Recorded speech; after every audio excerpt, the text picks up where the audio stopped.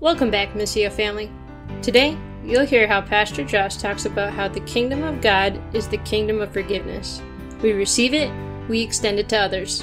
If you have any questions about Missio, you'd like to join a missional community, or you have any prayer requests, please contact us at missio.life.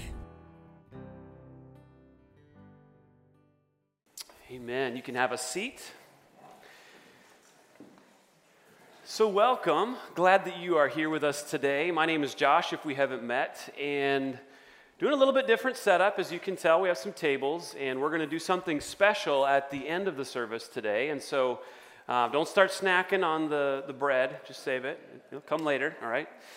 So welcome. We're glad that you're with us here. And we've been in this series called Kingdom Life, talking about the kingdom of God. Jesus talked about the kingdom of God. He also called it at times the kingdom of heaven.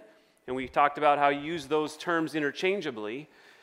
But this kingdom that Jesus came and brought and talked about so much is important to us if we're followers of Jesus. And so today we're going to be talking about forgiveness. Now I want to replay the tape of my life a little bit and give you a window into my world, okay? So I'm going to role play a little bit, a conversation between my mom and I. Josh, you need to come over here and give your brother a hug and tell him you're sorry. Yeah, but he hit me. I know he did, but you called him a fart face. Do I have to, Mom? Come over here and give your brother a hug and tell him you're sorry. Anybody heard something like that in your life? Come on, you know you have growing up. If you had siblings, I had two brothers, and so we were always getting in trouble, always hitting each other, always calling each other names. And we had to learn how to forgive. That was part of my growing up, and probably was for you. The reality is, though, we live in a world where not everybody learned how to forgive. And those are lessons that typically we learn as kids, and we learn how to make up, we learn these relational tools. But the world we live in, not everybody forgives, do they? We have people in our lives who harbor grudges and anger and all this kind of unresolved stuff. But the good news of the kingdom is that Jesus wants us to live with relational peace. He wants us to be at peace. He doesn't want us to be all wound up inside with anger and bitterness and grudges. He wants us to live free. And so this is the kingdom that Jesus talked about. And I want to recap just a little bit of kingdom stuff that we've discussed. Jesus came and he said, the kingdom of God is at hand. It's here. And people said, what are you talking about, Jesus? I don't see it. I don't see your throne. I don't see your crown. I don't see your chariots and your army and your lands. Jesus said, no, it's not that kind of kingdom. It's an invisible kingdom. And they're like, oh, really? Tell us more. An invisible kingdom. Anyone can have an invisible kingdom. But Jesus said, no, it's a spiritual kingdom and it dwells in the hearts of people. And so it's unlike anything you've ever known. And it's here. It's in your midst. Then he also said, it's coming in the future. And so we discussed how the kingdom of God is in this tension of already, it's here amongst us, and it's also not yet. There's a future component that will be visible, and we will live with Jesus forever, which is amazing. And so we live in that tension of already and not yet. And then last week we talked about worry. Jesus said, hey, don't worry about your life, what you're going to eat, what you're going to drink, what you're going to wear, but instead seek first the kingdom of God and his righteousness, and everything else will be added to you. So he said, this is how you live life without worry, is you trust God, that he's going to provide for your needs, and you keep your eyes on the kingdom. You keep your focus on him. And so this is the life that Jesus designed for us, that he intended for us to live. But so often we get tripped up with unforgiveness in our lives, and we end up living a life that isn't what God intended. And we're bound in chains, and we're imprisoned by things that happened maybe many, many years ago. And we're not living free with the relational peace that Jesus desires for us. And so we talk about the kingdom again in kind of the now, but also in the future. And maybe you know some Christians in your life who think about heaven, they think about the future, but that's all they really see the kingdom as. It's basically the future component only. And I know some Christians who live a very miserable experience here on this earth. And it's like, kind of like they're waiting out a prison sentence. Like, hey, I just got to wait for heaven and then everything's going to be great. And I think that there's some truth to that. It is going to be great after this life. But Jesus wants us to experience life, good life now in the kingdom. This isn't prosperity gospel. This isn't health, wealth, and success. But Jesus wants us to live a dynamic life of faith right now, again, with relational peace with Him, first and foremost, vertically, but also horizontally with other people in our lives. And that sounds to me like good news. That sounds to me like the kind of life that I want to live here on this earth, where there is pain, there is brokenness, but it's free. That's good news. All right, so we're going to look at a passage of Scripture today. We're going to be in Matthew 18. If you have a Bible or a Bible app and you want to get there, I'll be in the ESV. But Jesus, He often used parables, stories, to teach, to get principles across to His audience. And so today we're going to be looking at a parable called the unforgiving servant. And Jesus is talking to Peter. And so let's read this together, starting in verse 21. So Matthew 18, verse 21. Then Peter came up and said to Him, Lord, how often will my brother sin against me, and I forgive him? As many as 7 times? Jesus said to him, I do not say to you 7 times, but 77 times. Therefore, the kingdom of heaven may be compared to a king who wished to settle accounts with his servants. When he began to settle, one was brought to him who owed him 10,000 talents. And since he could not pay, his master ordered him to be sold with his wife and children and all that he had, and payment to be made. So the servant fell on his knees, imploring him, have patience with me, and I will pay you everything. And out of pity for him, the master of that servant released him and forgave the debt. But when the same servant went out, he found one of his fellow servants who owed him 100 denarii. And seizing him, he began to choke him, saying, pay what you owe. So this fellow servant fell down and pleaded with him, have patience with me and I will pay you. He refused and went and put him into prison until he should pay the debt. When his fellow servants saw what had taken place, they were greatly distressed, and they went and reported to their master all that had taken place. Then his master summoned him and said to him, you wicked servant, I forgave you all that debt because you pleaded with me. And should you have had mercy on your fellow servant as I had mercy on you? And in anger his master delivered him to the jailers until he should pay all his debt. So also my heavenly Father will do to every one of you if you do not forgive your brother from your heart. So Peter, having a conversation with Jesus, he comes to him and he asks him, he says, Jesus, how many times do I have to forgive my brother? And Peter had somebody in mind. This wasn't a random question. This isn't one of those, hey, I'm asking for a friend, Peter's asking for himself. There's somebody in mind. We don't know who it is. Maybe one of the disciples. Maybe they had another argument about who's the greatest or something like that. And so Peter comes to Jesus and he says, so how far do I really need to go with this whole forgiveness idea, Jesus? And he throws out a number like 7. And Jesus sees right through it. Obviously, Peter's trying to just figure out how far do I really have to go. And Jesus says, no, 77. Whoa, that's a lot of times to forgive somebody. And so whether, depending on which translation you read, this one says 77 times. Some of the other translations that I read in the past say 70 times 7. So whether it's 70 plus 7, 77, or 70 times 7, which is like, 490, it's a lot of times. So the point isn't the actual number. Jesus, hey, once you hit 77, you're good. 78, you're off the hook. He wasn't saying that. The point is, in kingdom life, there is no cap on how many times we forgive others. There's no limit. Jesus is saying, Peter, you're only wanting to go this far, you need to go a little further. Like, keep forgiving. So, Jesus often said things like this in his teaching. They were upside down ways of thinking. They didn't make sense to people.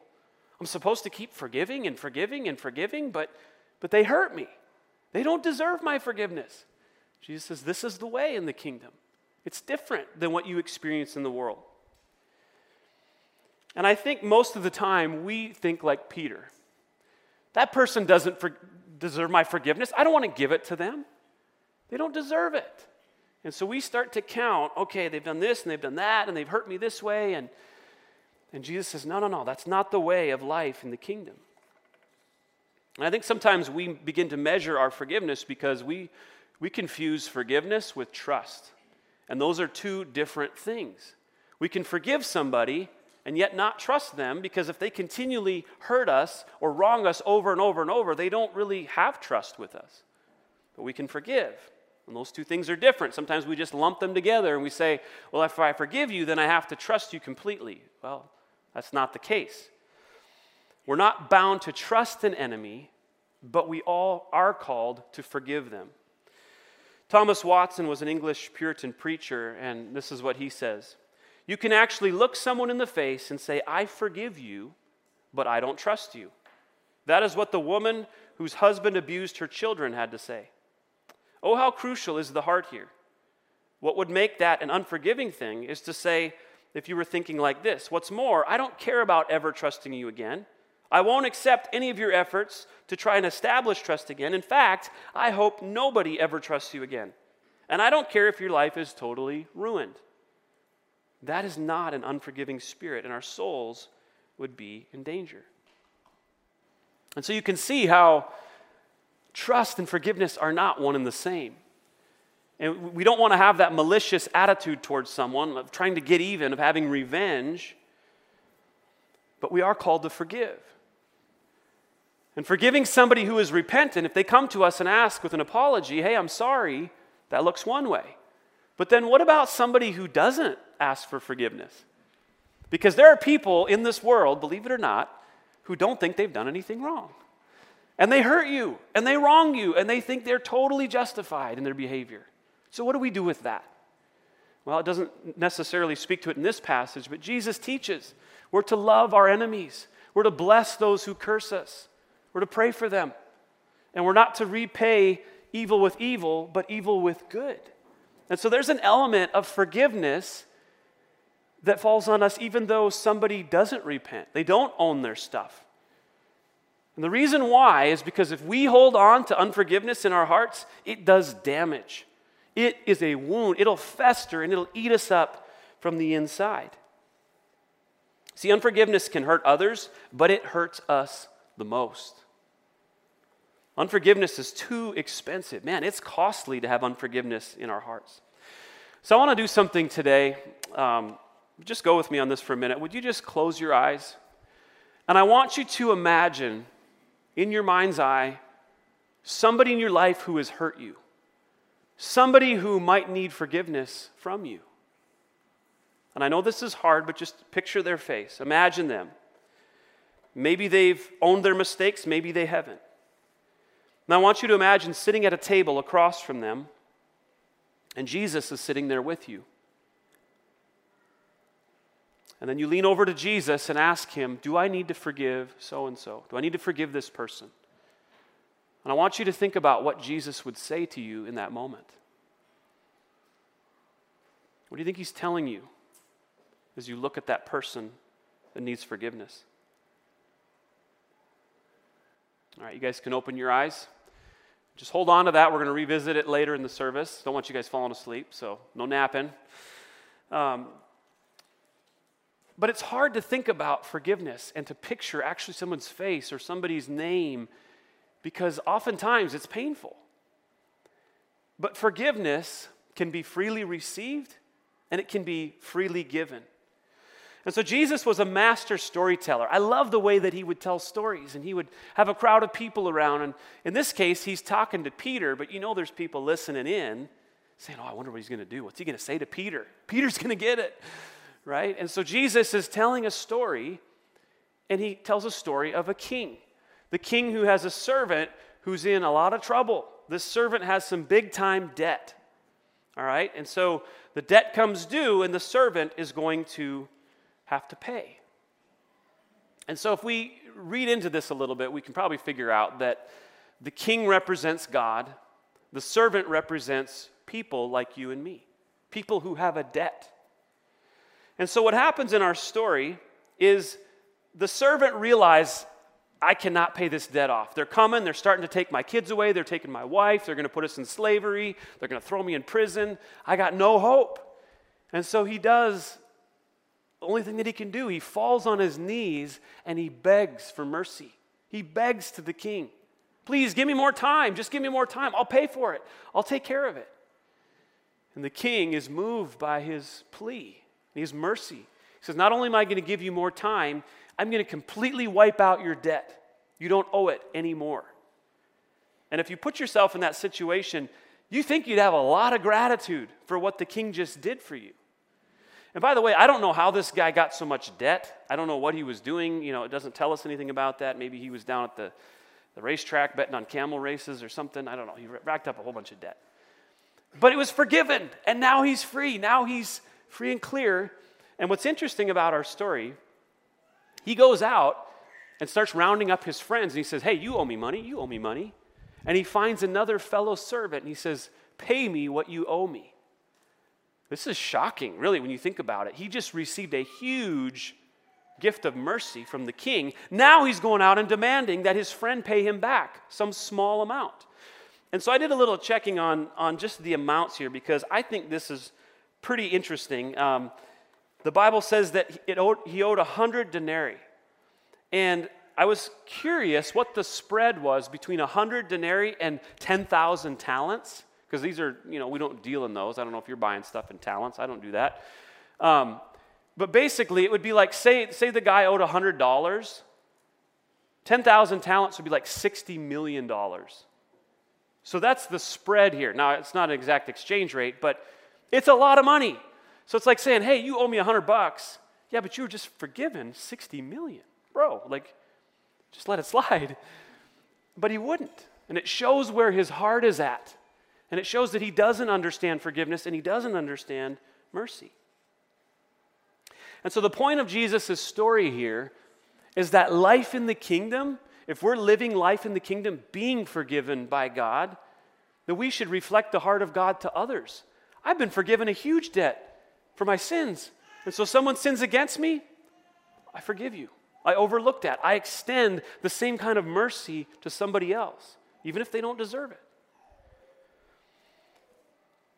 And so God's desire is for his people to freely give, just as they have freely received.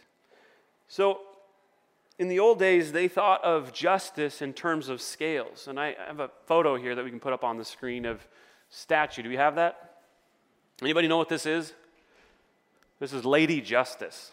And this statue came from a Greek goddess, and basically the scales represent what's fair. And so sometimes you'll see this around courtrooms and different things like that. The blindfold is impartiality, so basically being fair without being partial. And the sword, not really sure, just coming at you with the sword, I guess, punishment, whack. So anyway, Lady Justice has these scales. And oftentimes people would think in terms of what's fair. We have to even the score. We have to even the scales. And even though we probably don't picture this, we think in terms of getting even with other people. When somebody wrongs us, we say, I need to get revenge. I need to get even. They did this to me, I need to do that to them. It's that kind of eye for an eye, tooth for a tooth, right? Tit for tat. Like we're going to come at them because they came at me. And that's the way that we often think in this life. There's a score to settle.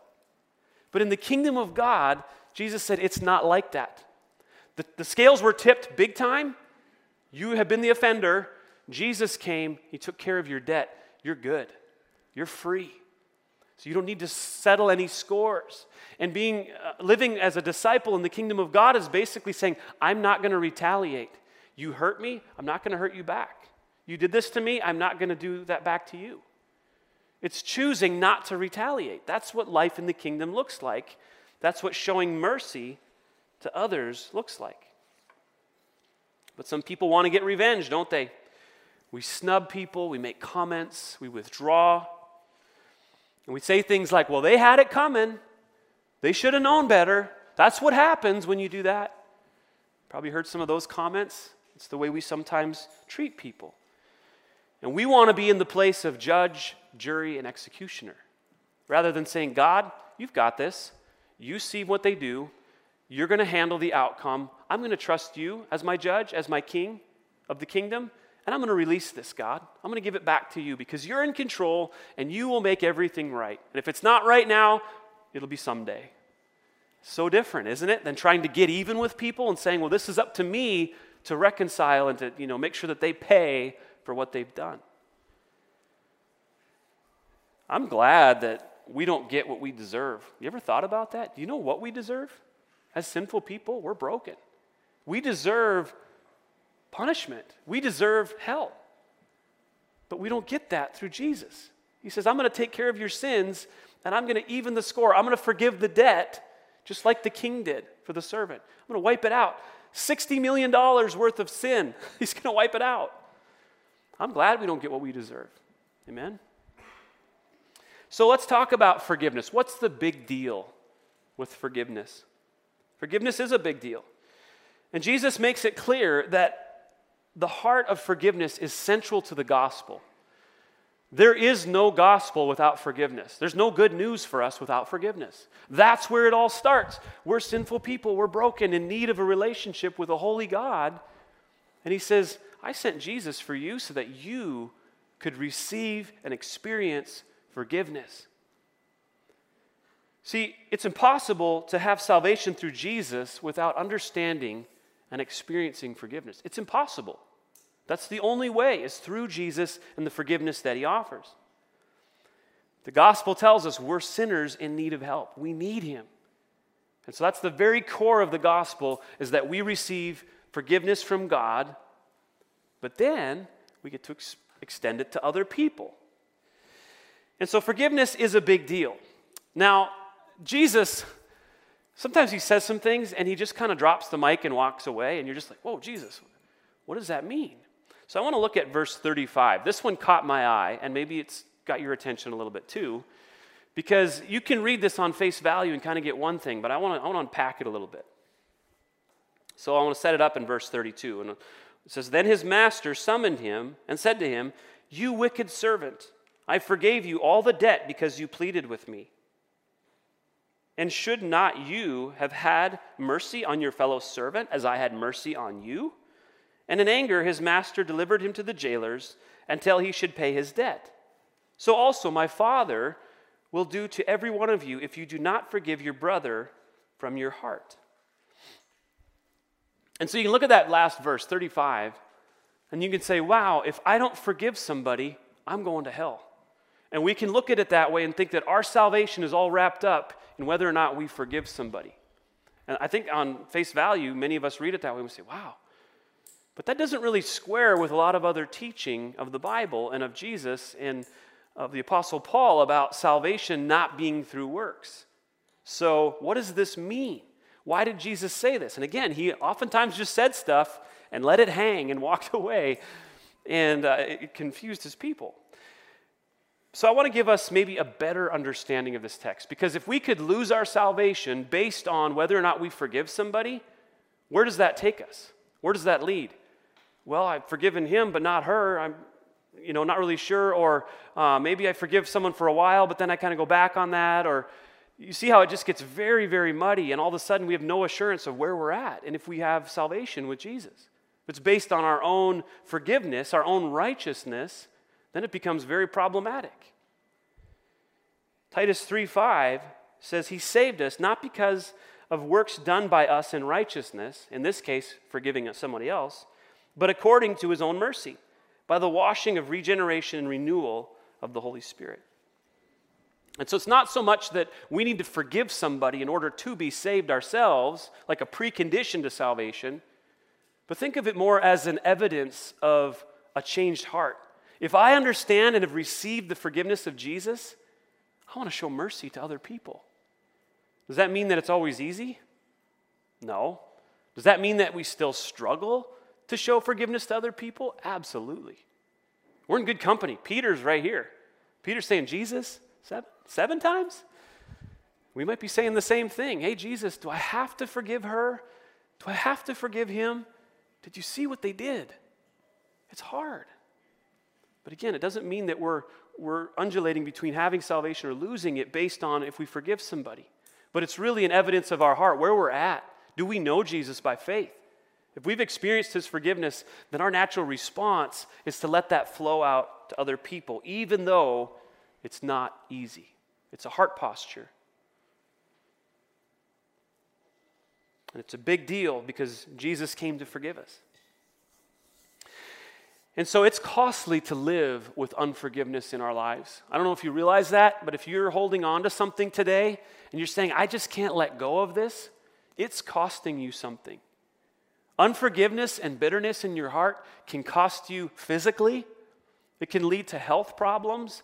Just your body isn't meant to carry all that anger and stress all the time. It can lead to health problems.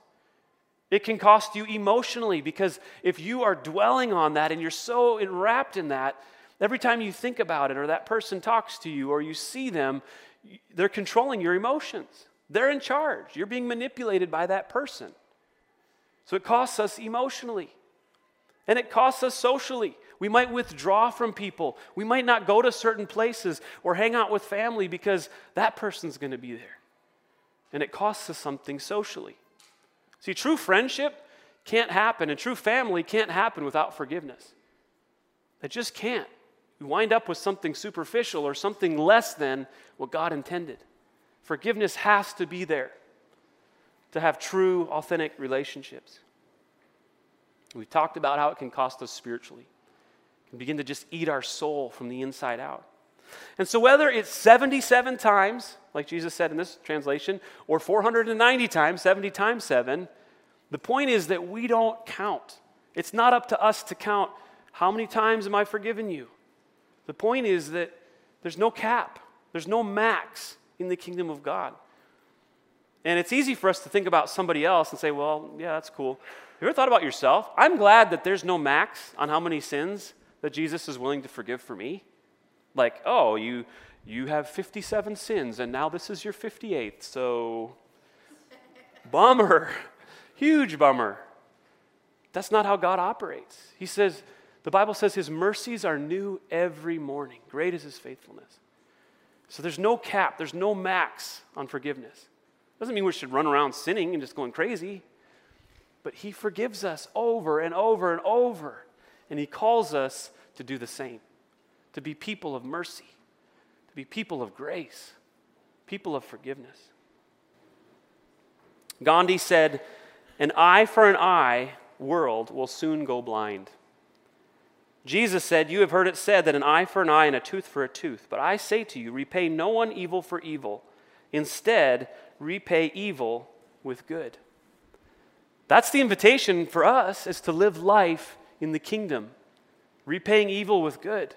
Not going eye for eye, tooth for tooth. But saying, hey, Jesus has forgiven me, I can forgive you. That's the life in the kingdom.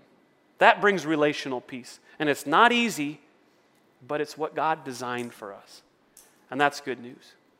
This morning we're going to close with something a little different. As you've noticed, we're sitting at tables.